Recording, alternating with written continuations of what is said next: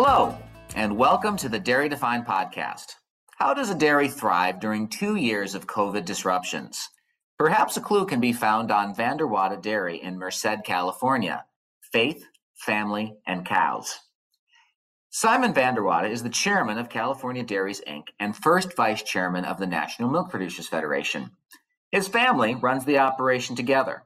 And with deep roots in its California community, it's been dealing with market challenges even while making sure consumers receive high-quality milk during the pandemic.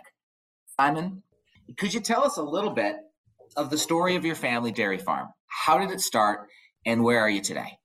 Sure. So the Vanderwada family has been in the dairy business for a long time. I'm kind of third generation, kind of first generation.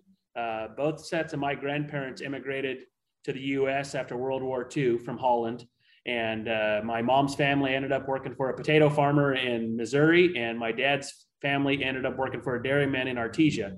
And so we have a long history of being in the dairy business. So my both sets of grandparents were able to start dairies in San Diego on their own. And that's where I grew up. I grew up on a dairy in San Diego County in Southern California. And so my parents ended up starting their own dairy in 1971.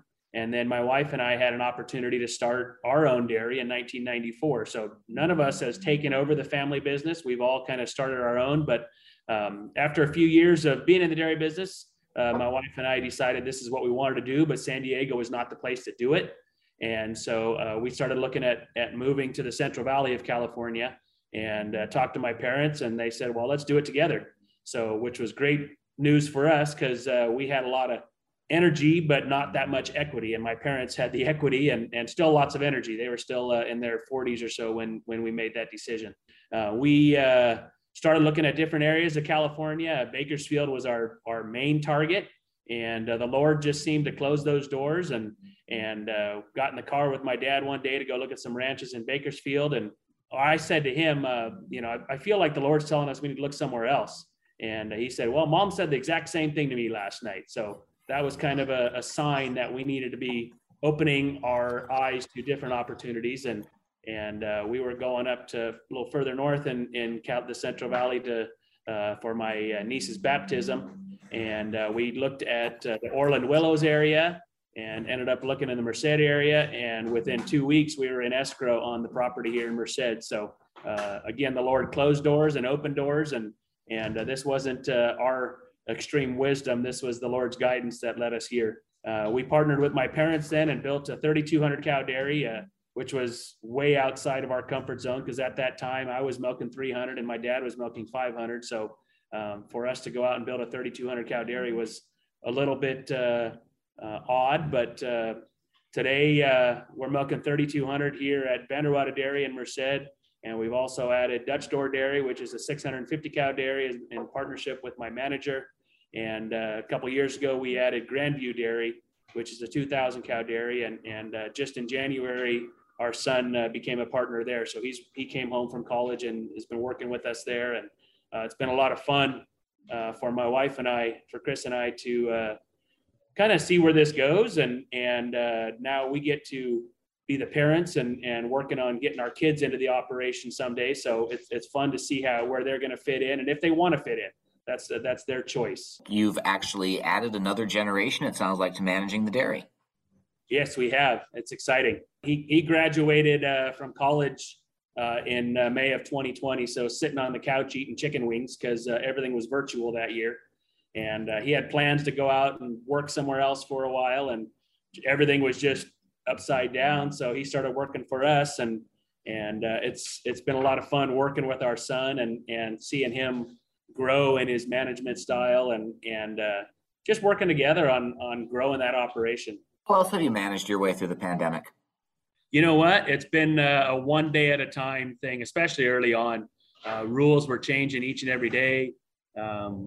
Labor laws obviously were changing each and every day. And so we had to continually adapt and try to maintain as much compliance as we possibly could without sending everyone home and just telling them to be gone for 2 weeks, because the cows never stopped milking. The cows didn't know there was a pandemic, and they needed feed and they needed to be milked and cared for each and every day still. So Yeah, that's been kind of the biggest challenges. And then obviously our milk markets were just wonky for the last couple of years, and we're finally starting to see some normalcy in milk markets here in the U.S. How are you preparing for what we have ahead?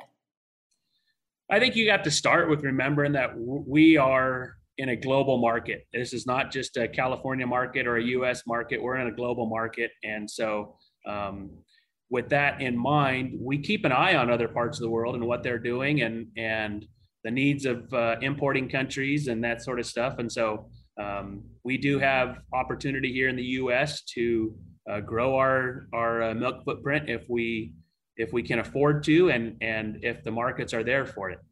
You spoke about this last year, actually, before a House Agriculture Committee subcommittee about the importance of boosting market opportunities for dairy.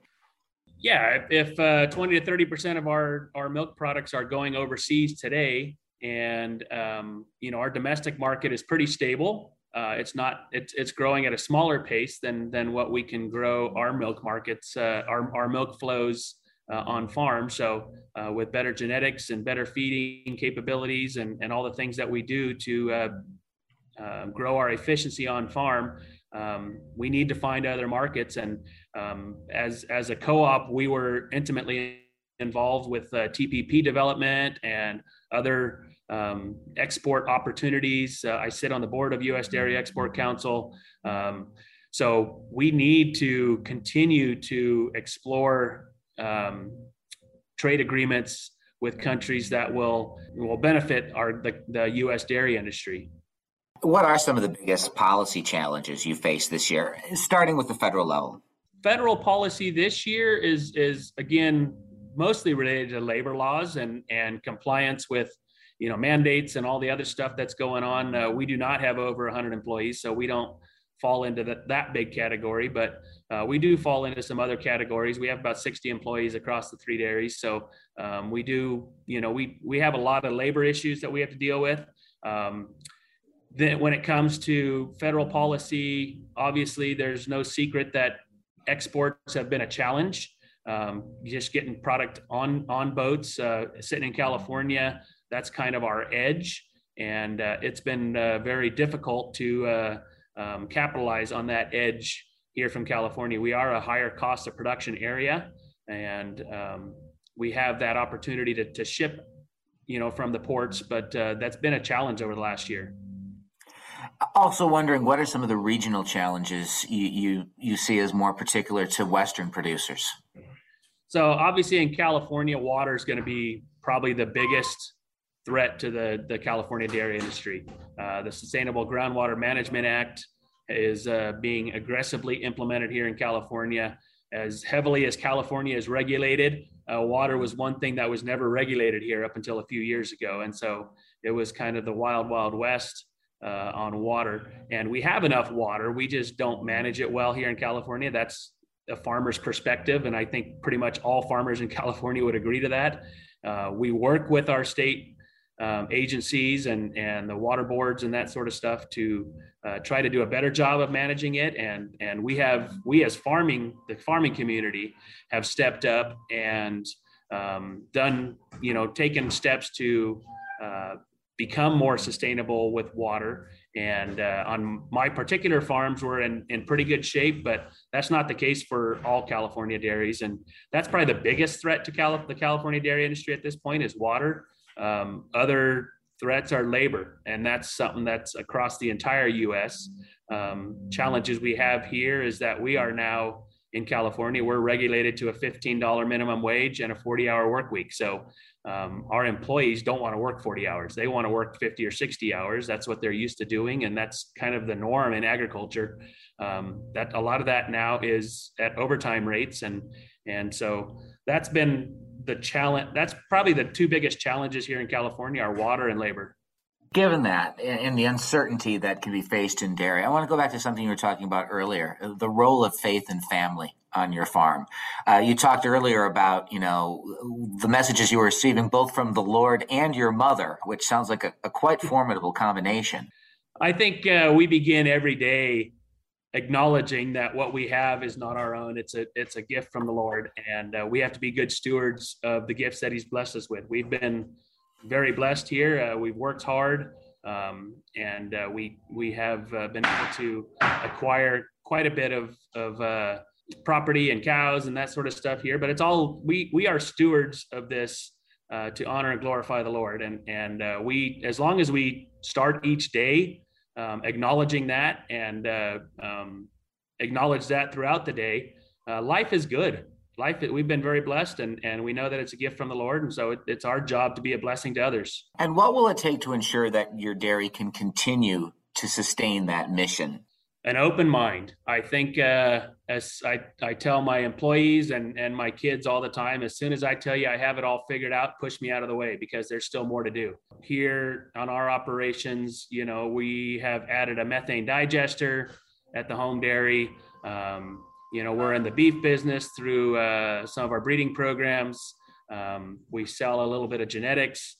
So diversity, we diversify into different opportunities that come along, and try to do our best to use those in a beneficial way for everyone. We've been speaking with Simon Vanderwada, who is the chairman of California Dairies Inc., the first vice chairman of NMPF, and the owner of Vanderwada Dairy in Merced, California, who I believe may be speaking to us from his barn. What's going on in the background, Simon? Oh, my manager just came in and is doing some data entry and checking on some things, and he let his St. Bernard in the office too, so he's kind of plopping around. Anything you'd like to add before we let you go? No, I just thank you for the opportunity to share our story, and if anyone has more questions about who we are and what we do have a website, bwdairies.com, and you're welcome to check it out. And that's it for today's podcast. Be sure to look at NMPF's Sharing Our Story page. You can get there from our homepage at nmpf.org for more about the dairy farmers and their cooperatives who feed America and the world. You can find this podcast online on nmpf.org, and you can subscribe to it on Apple Podcasts, Spotify, Google Podcasts, and Amazon Music under the podcast name Dairy Defined. Thank you for joining us.